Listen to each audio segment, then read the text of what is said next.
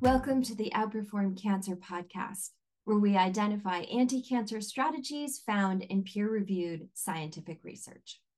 My name is Mary Beth Gilliam, and I'm a metastatic breast cancer patient.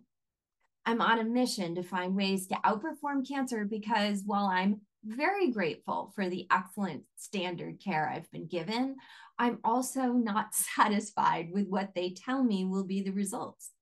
I want to do better. I want to outperform the outcomes that I've been given, and I think I can. This year, the US alone will spend over $7 billion on cancer research, but it takes on average about 15 years for a clinical discovery to get to clinical practice.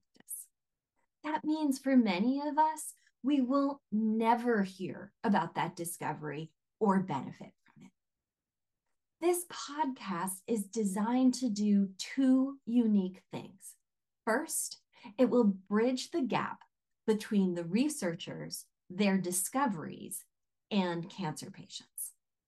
15 years is too long to wait, and I want to go to the source and see what they have to say. Secondly, we're only going to spend time on discoveries and ideas that are actionable now. There are lots of articles out there about the latest science, but most of the time I'm left wondering, what am I supposed to do with this information?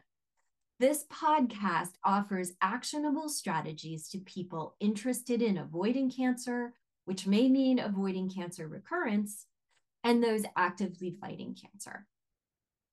In each episode, we'll talk to a well-regarded, peer-reviewed, published researcher who has focused their work on a potential anti-cancer strategy that could be used with conventional treatment.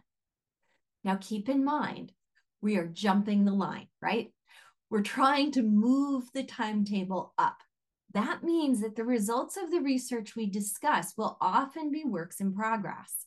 And almost all of these studies end by saying, and we need more research. Because until there is a phase 3 clinical trial with humans that shows statistically significant benefit, that will always be the answer. And sometimes those trials are just not realistic.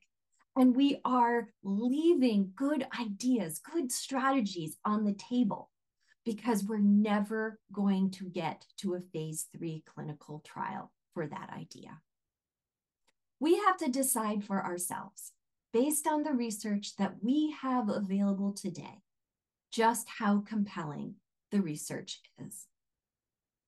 So let's talk to the researchers. Let's dig deep to better understand the available data and the breadth of work that's been completed. For example, we don't want to look at just one research study. We want to look across multiple studies to determine if there is consistent findings from different organizations. We'll also look at where the research is coming from and the different methodologies that have been used. And we'll ask the researcher to offer their opinion on the strength of the work that has been completed in this area.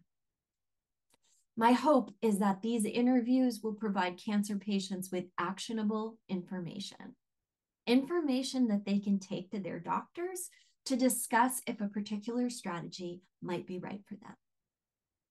As you listen to the podcast, please engage with it. Let me know if you'd like a strategy that has been discussed or if you have doubts about its potential. I'm also interested in your suggestions. I want to know the topics that you'd like to hear more about.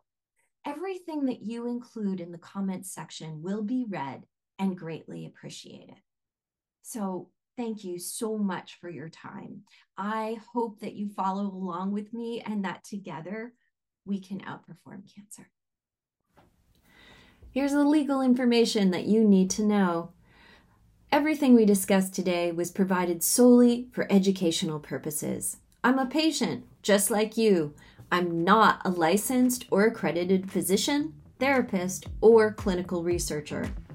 All information provided is not intended as a substitute for the advice of a physician, therapist, nutritionist, or any other qualified healthcare professional. Thank you.